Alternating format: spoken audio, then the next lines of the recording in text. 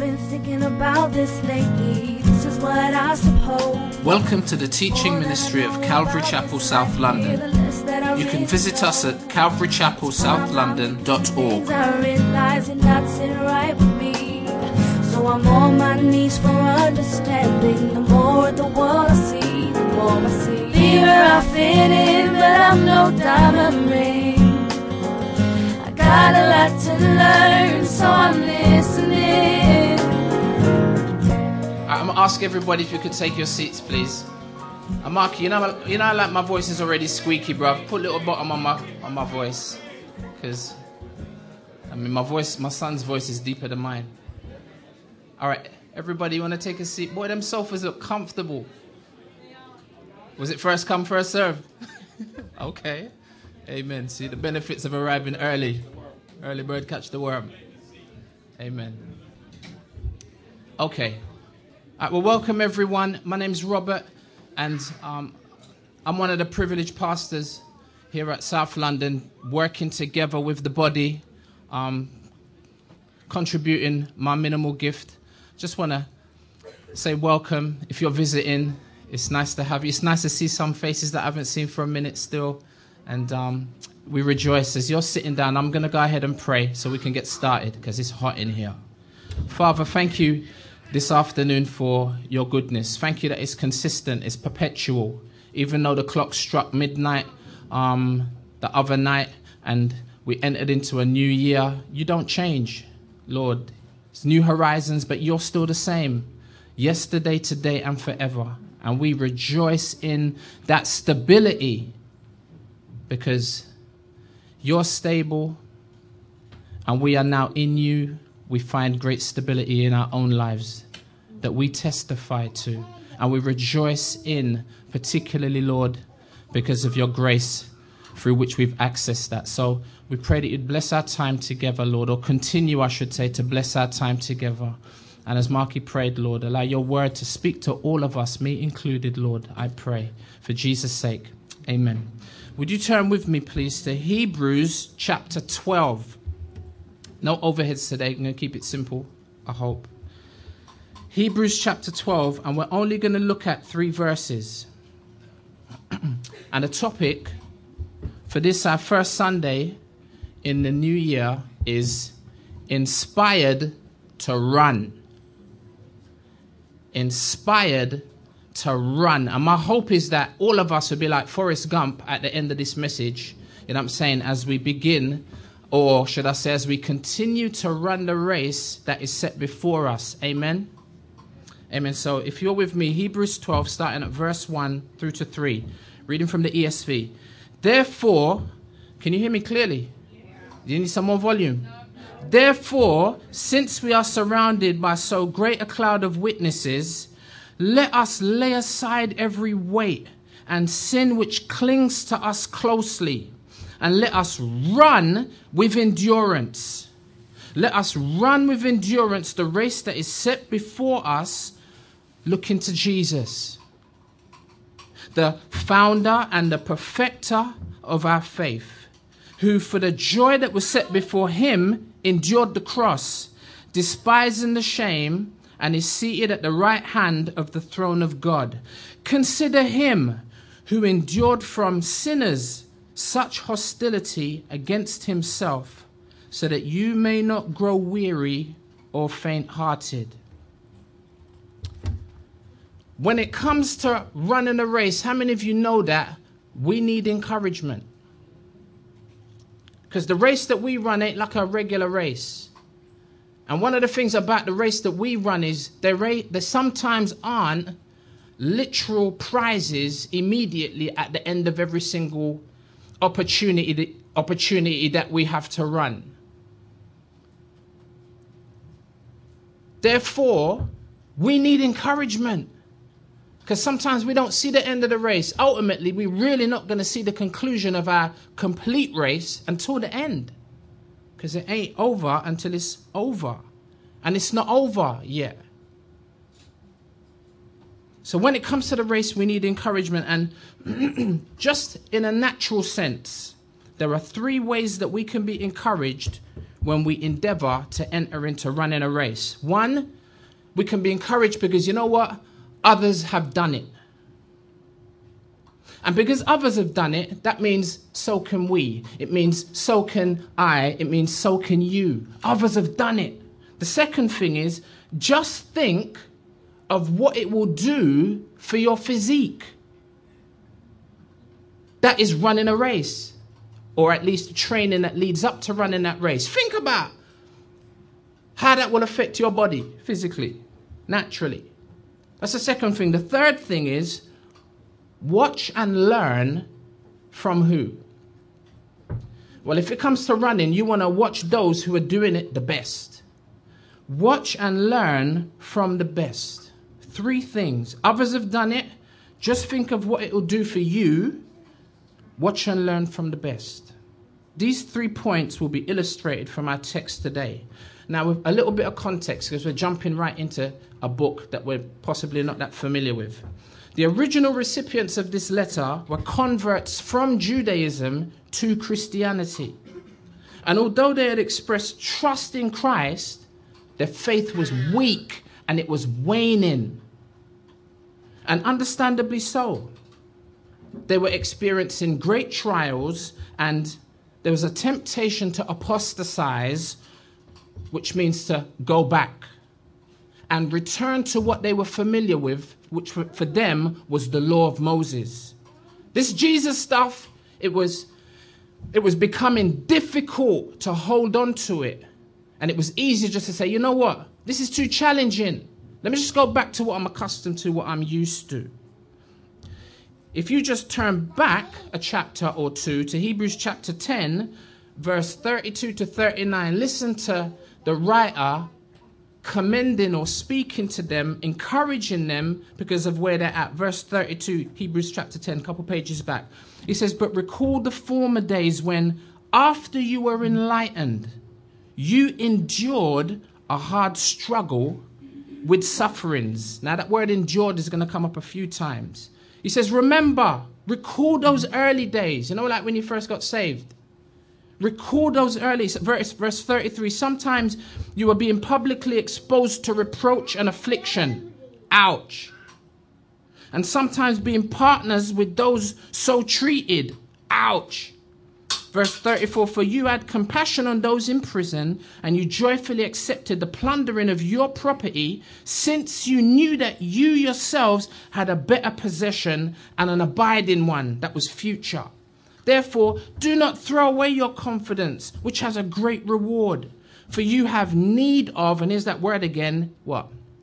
Endurance. So that when you have done the will of God, you may receive what is promised. Remember, he's writing to these believers. Verse 37, for yet a little while, and the coming one will come, and he won't delay.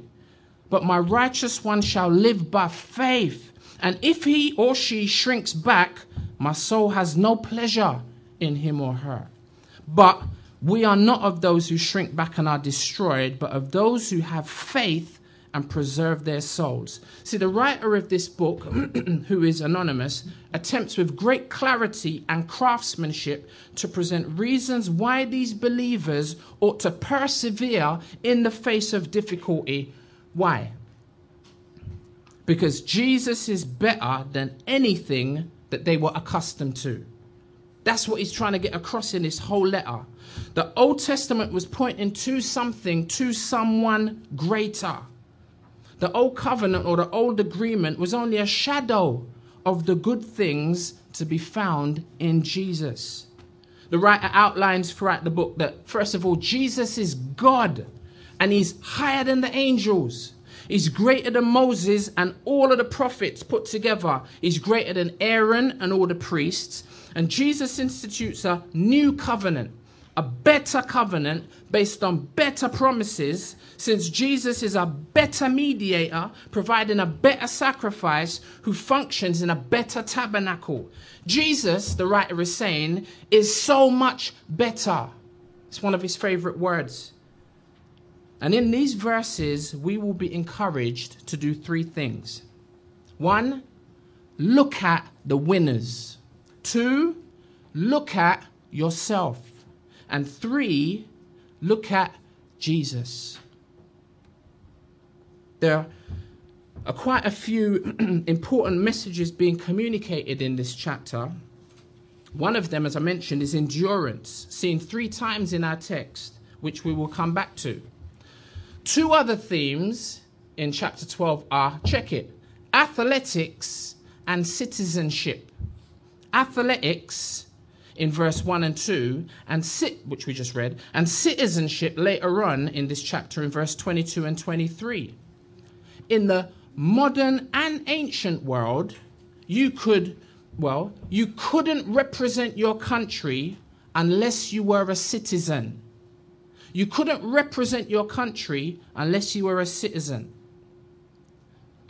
Those 2 themes are heavy in this chapter. The other theme, endurance, ties these 2 themes together. Being a citizen of the country and representing that country, endurance now ties those things together. And if you like, we're saying, be faithful in the race as you represent your country or your spiritual country with endurance. Be faithful in the race as you represent your spiritual country with endurance. Next year, next year, right? We're already talking about next year. Can you believe it's 2012? And we in the UK will be hosting, what did I say? What did I say? Oh, next year's 2012, right? You see, bro, you're sleeping. See, and we will be hosting the Olympic Games. And it still remains, check it, ancient and modern, it still remains an honor to represent Queen and country, right? How much more representing King and heavenly country? The imagery still holds true. It still holds true today. And we must learn to identify true parallels when we see them. Many of the New Testament writers, they had an appreciation for their surroundings. If the Lord Jesus was here, he'd probably be using like football pitch as an illustration. He did that consistently throughout his ministry. And we know that because even the other writers of Scripture, they constantly use similes or comparisons. Zach slept over, that's Pastor Patrick's son, slept over by my house last night, and him and my son Jordan got together and they both wrote a song together, wrote a rap together.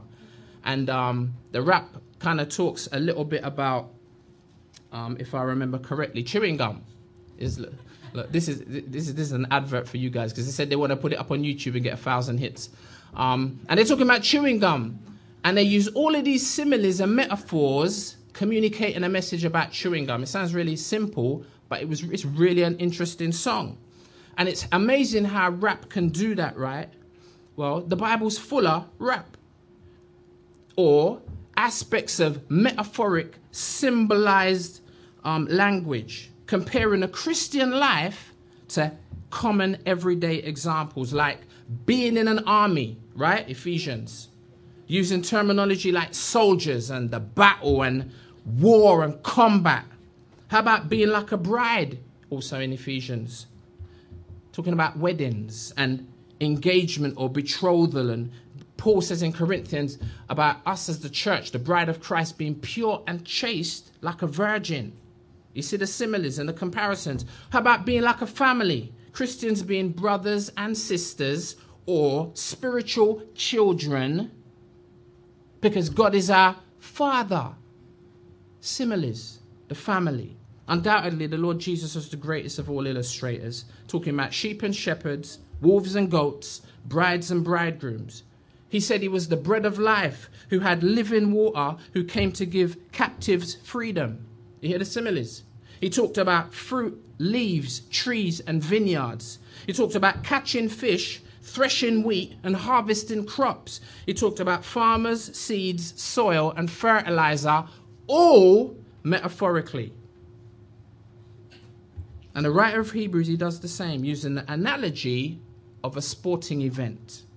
He uses words like run and race and endurance and weight loss.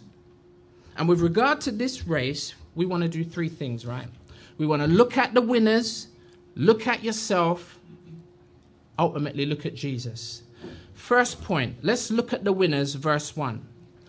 Therefore, since we are surrounded by so great a cloud of witnesses, as you've heard us say a million times before, whenever you see a therefore in the Bible, what must you do? You need to back up and see what it's there for. Evidently, back in chapter 11, we have what has been termed the Hebrew Hall of Fame, right? Just like a sporting Hall of Fame, the Bible has a faith Hall of Fame. On the wall, you see a plaque, and it lists all the giants of football or of track and field or basketball, and next to their names, the dates that they won, whatever it was that they achieved, right? That's Hebrews 11. And rightly so. It's a great list of all those who have run with endurance, completing their race. Men and women, Abel, Enoch, Noah, Abraham, Isaac, and Jacob, Moses, Gideon, Rahab, Jephthah, who we heard about a few weeks ago from Pastor E. Samson and David, I put them both together because they both fell horribly, but made a good recovery. You ever seen a man drop over in a race and pick up themselves and keep running? That's them. See, there's hope for all of us. And then Daniel. And this is not an exhaustive or complete list. It's just a snapshot of a few of the faithful. Because, or given that, therefore, or since we are surrounded by so great a cloud of witnesses. Now, keeping it in its context, he's writing to contemporary believers of his time and includes himself, right? But it relates to us in our time just the same. It's to them, but for us. So I could say to you who are here with me today listening, since we, like them who are being written to, since we are surrounded to an even greater degree, because the cloud of witnesses has grown to become even greater 2,000 years later. I mean, on that list, you don't have all of the New Testament apostles and disciples and all of the great men of the past, the early church fathers. You go through to the Dark Ages and the Reformation and Luther and Calvin, and then come through to Whitfield and Finney, all them great men, right up to people like Billy Graham. They're not even on the list, but they added to this great cloud of witnesses. That is, those that, check it, witnesses, those that testified, because that's what a witness does, right? Or live the life that bears testimony to the glory and the honor of the king of their country to which they have their citizenship. And the king is Jesus. Those that testified faithfully, they may not have been sinless, but they were faithful. And there is something that they all did that enabled or allowed them to be successful in completing their race. Now, they made two types of sacrifices, two types of personal sacrifice. And when they didn't, we see the implications, right? But two things. One, they had to deal with unnecessary weights. And two, they had to deal with what? Sin. The writer says his hearers need to do the same. Let us also lay aside every weight and sin. See, one of the first things about this is, one of the things that doesn't help us in the race is excess weight. Excess weight. First of all, body fat. We need to tone, we need to train, we need to exercise, we need to change our eating habits in a natural sense, right? And that's probably some of your New Year's resolution. Trying to deal with the body fat. That's one of the things with regard to excess weight. I know I am. The second thing, unnecessary clothing or apparatus like heavy baggy sweatpants. It's all right when you're training because you want to burn the weight off, but not when you're running the race, jogging bottoms or hoodies. Because you need to be light and you need to be aerodynamic. You see them runners nowadays? They're running in these full lycra bodysuits. Like spandex. They even got aerodynamic glasses that they wear to reduce friction. See, they want minimal drag. What does this equate to in a spiritual sense? Well, Luke chapter 8, verse 14, talking about the parable of the sower. Some call it the parable of the seeds. I like to call it the parable of the soils. Chapter 8 of Luke, verse 14 says, now the ones that fell among thorns are those who, when they have heard, they go out and are choked. How? With cares, riches, and pleasures of life, and bring no fruit to maturity. Matthew says, cares of this life, the cares of this world. And he adds the deceitfulness. It's just not just riches, but the deceitfulness of, riches are deceitful. I ain't got time. Luke 21 verse 34 says, but watch yourselves, lest your hearts be weighed down with dissipation and drunkenness and cares of this life, and that day come upon you suddenly, like a trap. Seeing people when they're walking through the jungle and they don't realize and they step and BAM! They hit a trap and it's too late. Why did I step there? It's too late asking them questions. You've been caught and snared by the trap. He says, watch yourselves. Now, dissipation is overindulgence. Coming out of the last season, there's a temptation for that, isn't there? I think we all realize that. And drunkenness. Now, this drunkenness is literal or metaphoric. You know what it means to be drunk literally, but metaphorically, you can be inebriated or intoxicated without drinking a rum and black. You can be intoxicated by the cares of this life. I tell you, I went and I tried to do some New Year shopping. Oh my gosh. Honest, about 5 times when I was up there in Oxford Street in some shop somewhere, I had to stop, hold my head and rub my eyes. It literally was painful. I thought, gosh, and I do enjoy shopping. I do like to spend money, you know what I'm saying, hopefully wisely, but it was too much. I was overwhelmed. Anybody experience that this year in the sales? No. You're either a hard-nosed shopper, you know what I mean, you're a professional shopper, or you didn't bother. And it can be intoxicating. That's the negative kind of side of it. But there's the other side of it where you're just caught up in the hype. Whoo! I see people one of my nieces, my cousin, used to work in Next, and they used to open up is it 5 o'clock in the morning, something like that. And they got places that you can go to. These places like, help me, they got a place in Ashford, like a retail centre. They got one in Bicester in Oxford. You lot know about that one? I heard someone went down there and it took them 4 hours to get there. And then when they got there, they had to queue up to get in every shop.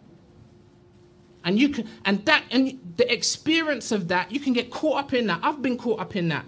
I want that item or I want that thing, and boy, I see people in the queue in front of me and I'm thinking, boy, they're going to pick up that jacket and it's going to be the only one that's my size, and when I get there, there's 10 of them and none of them don't fit me. Caught up in, and you can be intoxicated and forget about your scruples, start elbowing people and bouncing them out the way and pushing a lie? See? Cares of this life. These ain't sinful things, but they can cause us to become drunk and intoxicated to the point where we become dull spiritually and desensitized. Is that true?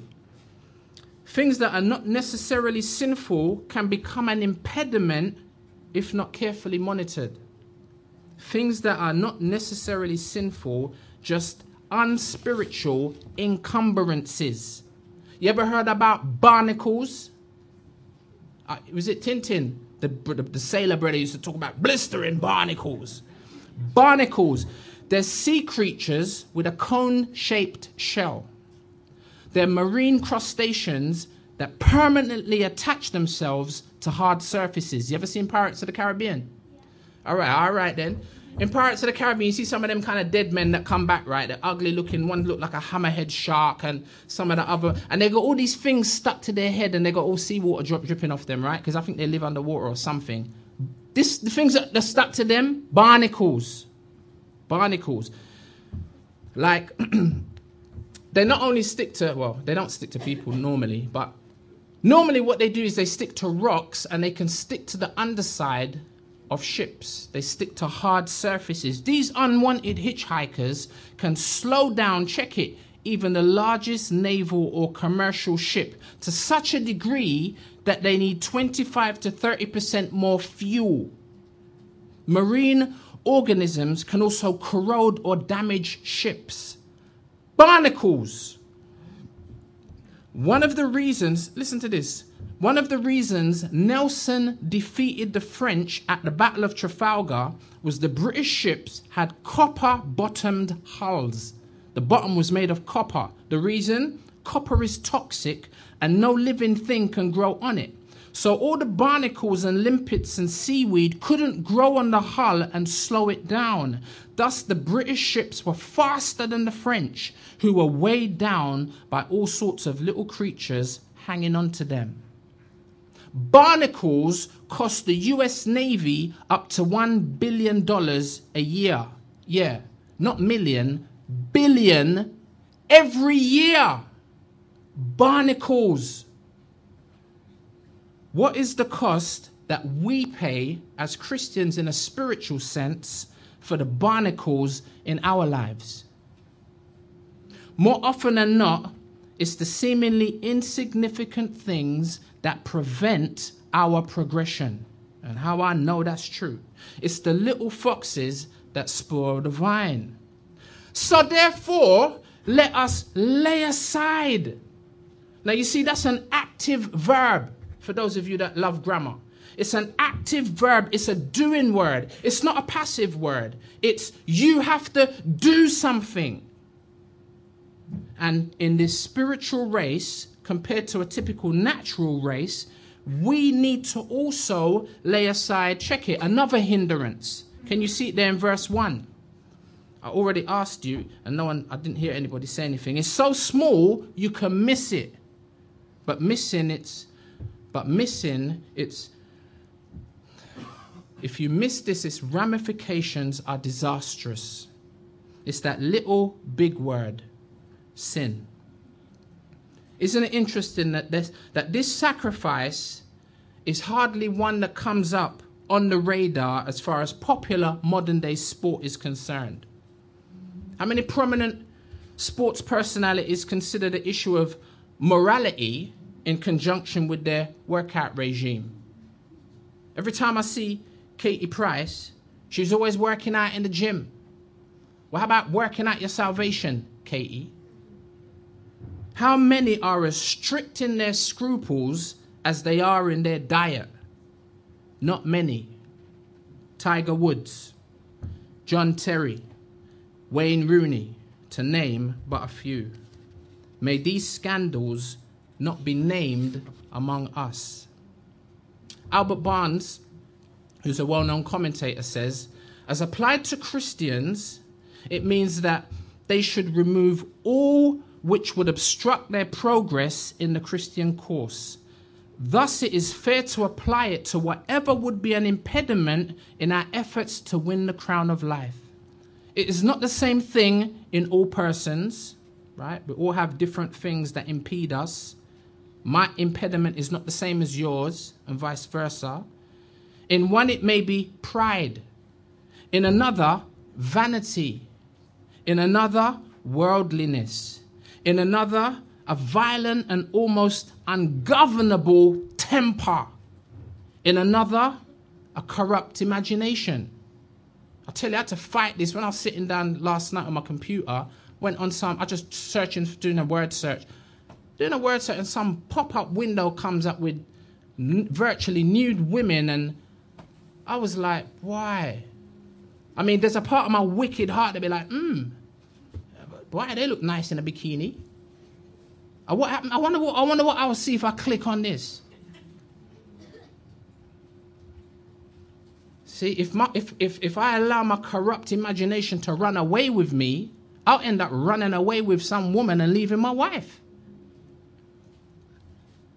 In another, sexual lust. Now, you can read an extensive list of the sins of the flesh in Galatians chapter 5 at your own leisure. Ignore it at your own peril. Actually, you know what? Turn to Galatians 5. Innit? So then I can't say that I didn't tell you. And it's here to remind me also. Galatians 5, verse 17 to 21. Galatians, Ephesians, Philippians, Colossians. Galatians comes after 2 Corinthians. Chapter 5, verse 17. For the desires of the flesh are against the spirit, and the desires of the spirit are against the flesh, for these are opposed to each other. Imagine if I went and clicked on that thing. I'm supposed to be doing something, like this is my part of running my race at this particular moment. Imagine if I got distracted by that thing. I might not even been here this morning, or I might be standing up here in front of you, hiding and being deceitful. I would have had to at least confess my sin. First of all to God, but then also to thank the Lord. I do have sins to confess, but that's not one of them. Thank the Lord. But how easy is it to click on that icon? How easy is it in the security and the safety and the seclusion of your own house, in your own room, put your headphones on and go off into that window into some other part of the world? What verse was we at? For they're opposed to each other to keep, check it, look. For they are opposed to each other to keep you from doing the things that you want to do. Verse 18. But if you are led by the Spirit, you're not under the law. Now the works of the flesh are evident. And he begins to list some of them. Sexual immorality, impurity, sensuality, idolatry, sorcery. That word is pharmakia, and it's used in Revelation, and it can be akin to drug taking, because pharmakia is where we get our word pharmacy. It's where you go and you get drugs, right? Enmity, strife, jealousy. Sometimes we don't even think about these things as being sins. Jealousy, fits of anger. Jealousy. We got the kids in. You might be here today and you're a kid and you never got for Christmas what you wanted, and yet your best friend got it. I don't know, the new Xbox 360 with the new Connect thing where you can move in the thing, you don't need no controllers. You'd be like, how comes he got that? I never got that for Christmas. That's envy. That's you desiring something that you don't have that somebody else has. It's a sin. You need to say, boy, you know what, Lord, thank you. My parents got this for me, and as minimal or whatever it might be, Lord, I just want to say I'm grateful for it. Fits of anger. Oh, Lord, help me. Rivalries. Wow, this is in the ministry. Not just among Christians, in the ministry. Rivalries. One Christian, one pastor wanting to have a bigger church than the other one. And dissensions, divisions, envy, as I mentioned. Drunkenness, which is a sin. It's not a sickness, it's a sin. Orgies and things like these. I warn you, says Paul, as I warned you before, that those who do such things, who practice such things as a lifestyle, will not inherit the kingdom of God. Paul in this chapter even lists, check it, religious observance as a potential obstacle to progression in verse 2 through 6. Then he says in verse 7, if you look at it, he says, you were running well. Who hindered you?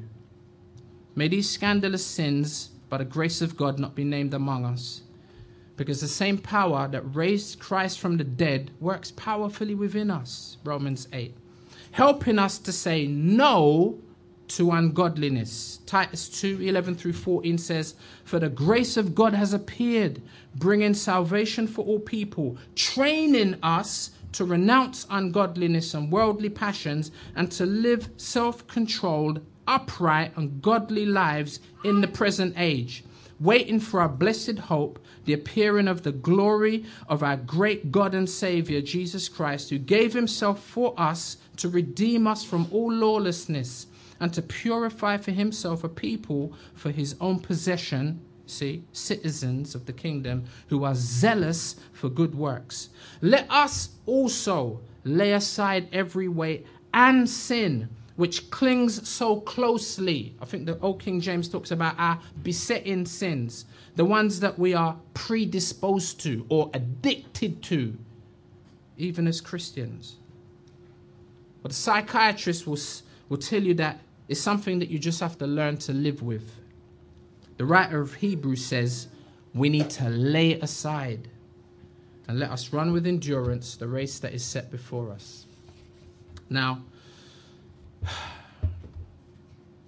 there are two important imperatives in our text today. Two important commands. Lay aside every weight and sin. It's a command. And the second is run with endurance. It's a command. Remember, you're actually in a race if you're a Christian. And it's not a sprint, it's a 26-mile marathon. And even the most ill-informed individual knows that there's a difference between the two. There's a big difference between a 100-meter sprint and a 26-mile marathon. I know that if you gave me the choice, I would rather run the 100 meters than run 40,000 meters, which equates to 26 miles. Because the difference between the two is 41,742 meters. It's a big difference, isn't it? One calls for a different level of endurance.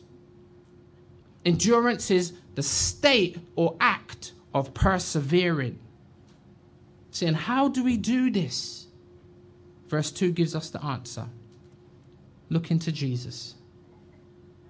You want to know how you're going to get through this next year? Look into Jesus. You might have had a fantastic last year. You're expecting that it's going to be an even better this year. Well, if that's the case for you, I encourage you to make sure that you keep looking to Jesus, because it may not pan out like that. We're going to talk about that in a few weeks' time as we share with you our church address for the new year. Not doing it today because obviously we're in a rented facility. Well, we're always in a rented facility, but we're in an unusual facility. When we get back kind of home, quote unquote, we're going to talk about at least our plans and our vision for this next year, for this year. But it involves fundamentally looking to Jesus. First of all, not as an example, which is what we immediately tend to think. Oh, Jesus is our example, that's why we look to him. No, we're going to come to that momentarily. But primarily as the what? As the author and finisher, the founder and perfecter of our faith. See, the one who called us, placing us into the race in the first place. The one who will sustain us throughout the race. The one who will faithfully assist us in completing or finishing the race of faith. Can you see that? You must see that. It's Philippians 1:6. The NIV says it like this. Being confident of this, that he who began a good work in you will carry it on to completion until the day of Jesus Christ. Look at Jesus. Look to Jesus. He's the author and the finisher, the founder and perfecter of your faith. Now that's encouraging at the start of a new year of uncertainty. Who for the joy that was set before him. See? Some say the joy that Jesus saw that encouraged him and enabled him to endure. Some say the joy was seeing us redeemed down the corridors of time. The fact that, all these people are going to get saved because of my sacrifice on the cross for their sins. That's what some say. Well, maybe that might be true. Partly, I would say, is true. Others say, in keeping with the text, if you look at the end of that verse, that it was Jesus' restoration to his rightful position that gave him joy. See, Jesus' restoration to and in communion and restored fellowship with the Father. Remember, Jesus, the eternal Word who became flesh, had never been separated from the Father, apart from when he came down on earth in order to redeem us. So the joy for him was to get back to where he was. Not because, I need to get back to my elevator. Yeah, give me my throne and where's my scepter? You get me? And cock up his foot. And no, that's not the reason. But that is his position. But he was more excited about being back in relationship with the Father, as it says, seated at the right hand of the throne of God. See, it was his joy, this joyful expectation, and that helped him. It helped him to endure. Could it be that we could be inspired in the same way? The Bible says that we're seated together with Christ, with the Father, in heavenly places. We're citizens of another kingdom. So first, look at the cloud of witnesses. Look at the winners in the previous chapter. Second, look at yourself. What hinders you? What are the barnacles in your life? What weights and sins are impeding you, are impeding me, that could potentially disqualify us? And third, look at Jesus. Look at Jesus. We've just celebrated his coming at Christmas and eventually his death on the cross for sinners, which we all are. He wasn't ashamed to die for you. Are you ashamed to live for him?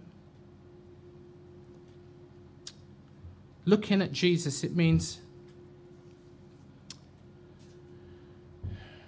to look at him with faith. Remember, that's the big issue in the book of Hebrews, or the lack of it, faith. Looking to Jesus. Remember Numbers 21, when the dying Jews who got stung looked up at the serpent that was elevated on the rod, and they were healed. They were helped as they looked. See, and we see this as an illustration of Jesus in John chapter 3. See, looking at Jesus describes an attitude of faith and not just a single act. Verse 3, staying on the subject of Jesus, consider him who endured, and there's our word again, from sinners such hostility against himself, so that you may not grow weary or faint-hearted. You know, all of the great heroes of faith that you look at in Hebrews 11 throughout the Old Testament, all the great heroes of our time and the past 100 years ago, the past few centuries, they're all great. But add them all together, none of them compare to Jesus. And none of us will ever experience what he experienced. Yet he continued. He endured. And he's really the one that we look to. And this is where we look to him now as an example that encourages us to continue to run the race.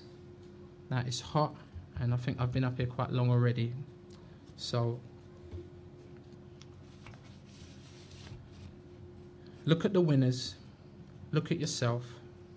Look at Jesus.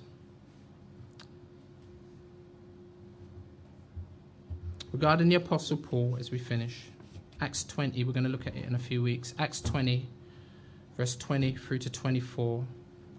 It says, and now behold, I'm going to Jerusalem, constrained by the Spirit, not knowing what will happen to me there. How many of you know we don't know what's going to happen this year?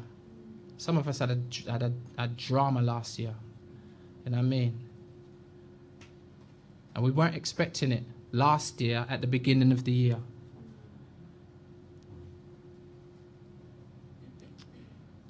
See, if you're not a believer today and you're hearing this, you'll be like, man, I thought church was the place where, boy, you know what I mean? It was jump up and all excitement and everything's going to be all right. Well, the truth of the matter is it is going to be all right in a way that we have never experienced. That's the hope that we have. But as much as God promises us a safe arrival, he also promises a bumpy ride on the way there. The Bible says it's through much tribulation we enter into the kingdom of God. And it's good to know that at the beginning of your race, if you're even contemplating getting in the race. You're not a believer. You ain't a believer. You ain't even in the race. You don't even know what I'm talking about up to this point. But you'll be like, wow. Well, if you want to get in the race, we need to warn you. You want to run a marathon? Hey, sit down. But you want to go decathlon and buy expensive trainers and, jogging outfit and water bottle and matching this, that. No, sit down. Let me tell you what it means to run a marathon. And how many of you know that this is going to help us as Christians make it through the year? Because all the jump up and the froth ain't going to help us. We need substance to help us. And that's what the scriptures provide us with as it encourages us to look to Jesus. And Paul says in Acts 20, I'm trying to wrap up in it, constrained by the Spirit, sorry kids, not knowing what will happen to me there, he says, but I'm constrained in the Spirit. I have to keep moving forward. Paul says, woe to me if I don't preach the gospel. This is what I'm called to do. He says, except the Holy Spirit testifies to me in every city, check it, that imprisonment and afflictions await me.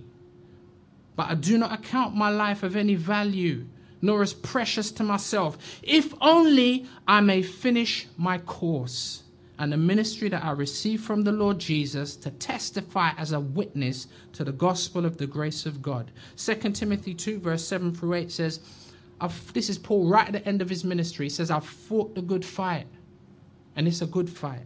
I have finished the race. How many of us want to be able to say that? I have kept the faith.